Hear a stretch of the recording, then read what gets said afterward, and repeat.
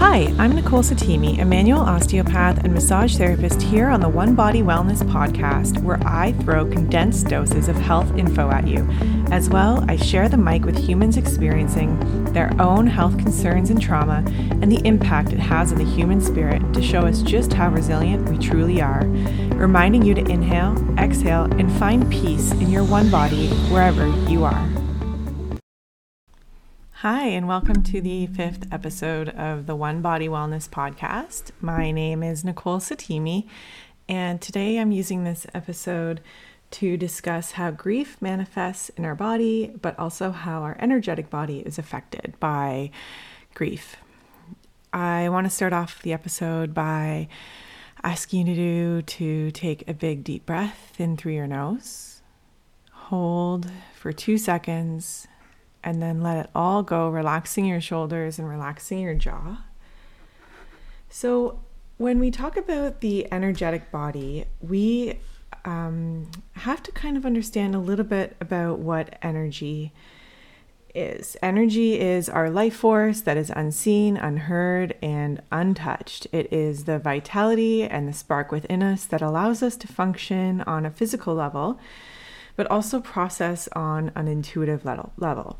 Our energy is affected by what we think, feel, hear, eat, and do, but it is also affected by others. Because you can imagine, like when you go into a room full of people or even one person, you know right away what the tone of the energy is in that room.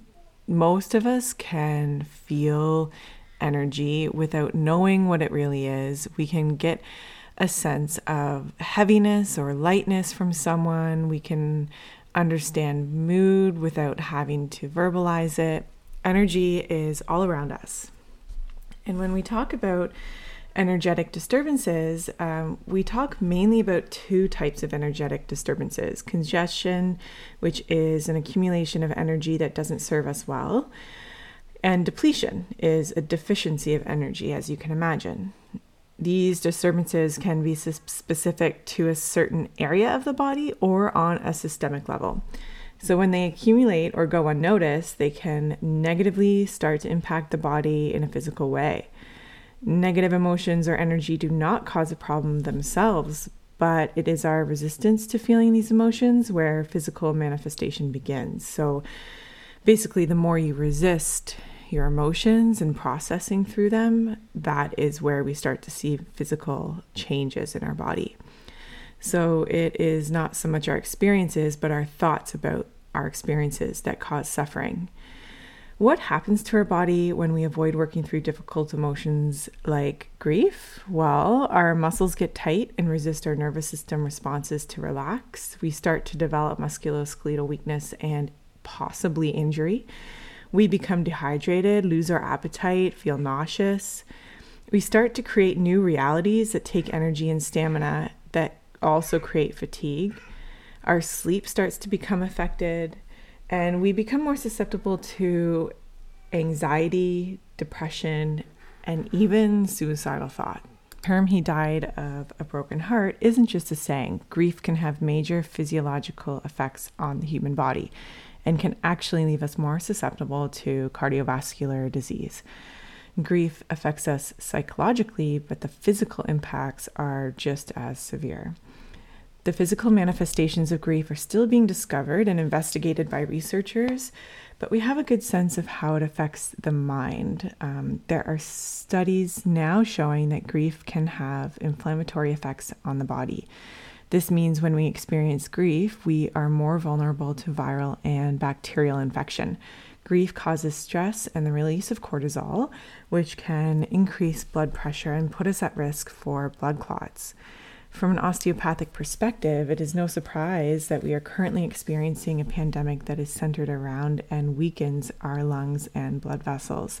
This is exactly where grief lies. When we lose someone we love, our body reacts. We become numb or experience intense emotions of sadness, anger, anxiety, or guilt. But we know that grief isn't only due to the loss of someone we love. We can grieve the loss of the way our body used to feel before trauma. We can grieve environmental destruction, the destruction of our environment and our natural resources. We can grieve the loss of items during a house fire or theft. So when we grieve, we are unable to focus on life's daily tasks, and we live in a fragile state for a number of days or weeks. And in the early stages of grief, we have an increased heart rate, higher blood pressure, and it's a period of time where we are more susceptible to experiencing a heart attack. So definitely a reminder to be very gentle with ourselves in the early stages of grief. Our chances of illness after the loss of a close loved one increases.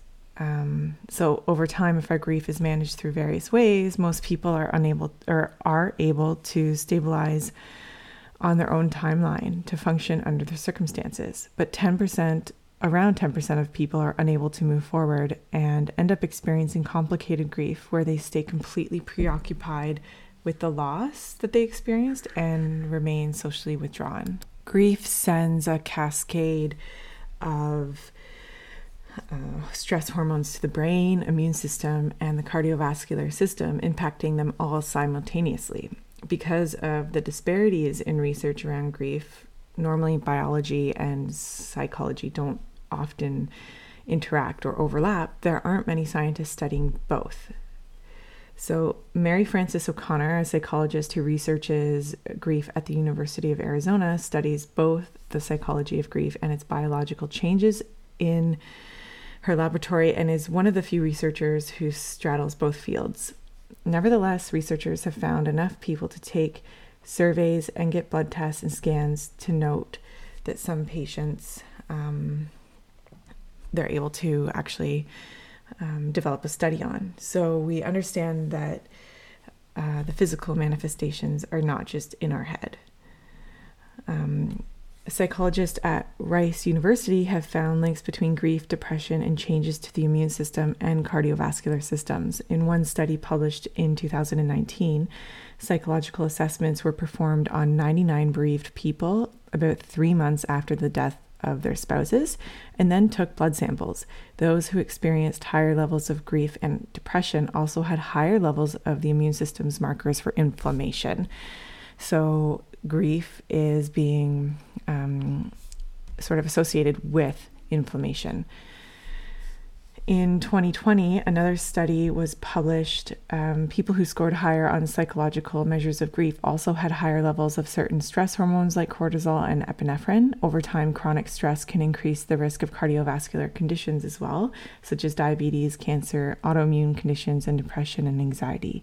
So the study was pretty conclusive when it came to studying people who, in a recent study, who are grieving. And again, it showed that in the initial months after the loss of a spouse or close loved one, those who are widowed or alone were at risk for cardiovascular problems and premature mortality.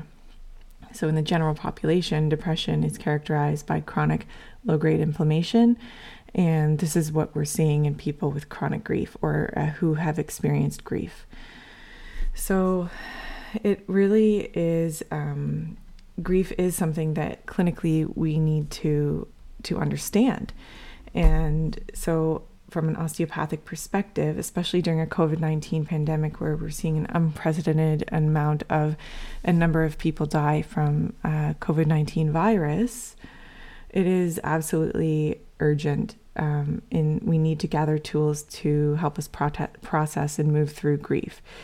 A list of suggested ways I would recommend to be able to handle grief, as well as trauma therapy and loss counseling, could include being outside, being in nature, and getting exposure to vitamin D is essential. It helps us breathe easier. Another point of advice I would ask, or I would probably make sleep main priority. So doing everything in your power to get a good night's sleep, instead of trying to avoid the negative thoughts. Like let the negative thoughts live in your body, let them be there, but add in more positives. So for example, getting vegetables or fruits in your diet or high nutrient dense foods, rather than restricting yourself from enjoying the pleasures of carbs and sugar, just fill up on your veggies and fruits. And then, that's sort of a simple way to add more positives instead of stripping your life of whatever, quote unquote, the negatives might be. Read about grief to connect with parts of yourself that are hard to express with words. Also, journaling is very helpful during times of high grief. Being around others who don't minimize your process and who fully support it might be hard physically, but we can at least connect with people online through Zoom calls, through Instagram. Be gentle with yourself. There is no timeline on grief, and waves can come years later. Ride the wave, move through what you're feeling, and let it empower you and help others. Again, deep breathing, box breathing is very helpful.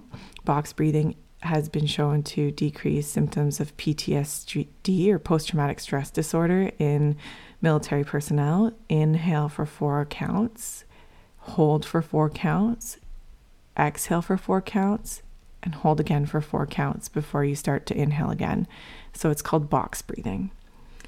And again, seek out a therapist that works specifically with grief, trauma, and loss. If you want more grief resources, please message me, Nicole at onebodywellness.ca. You can find me on Instagram at one.body.wellness, and I'm always happy to continue chatting about grief and the way that it manifests physically in our bodies. I hope that you have a wonderful day. Thank you for tuning in to the One Body Wellness podcast. If you have a specific health concern you'd like me to address or you want to be a guest on my show, email me at nicole@onebodywellness.ca. Once again, I'm reminding you to inhale, exhale, and find peace in your one body wherever you are.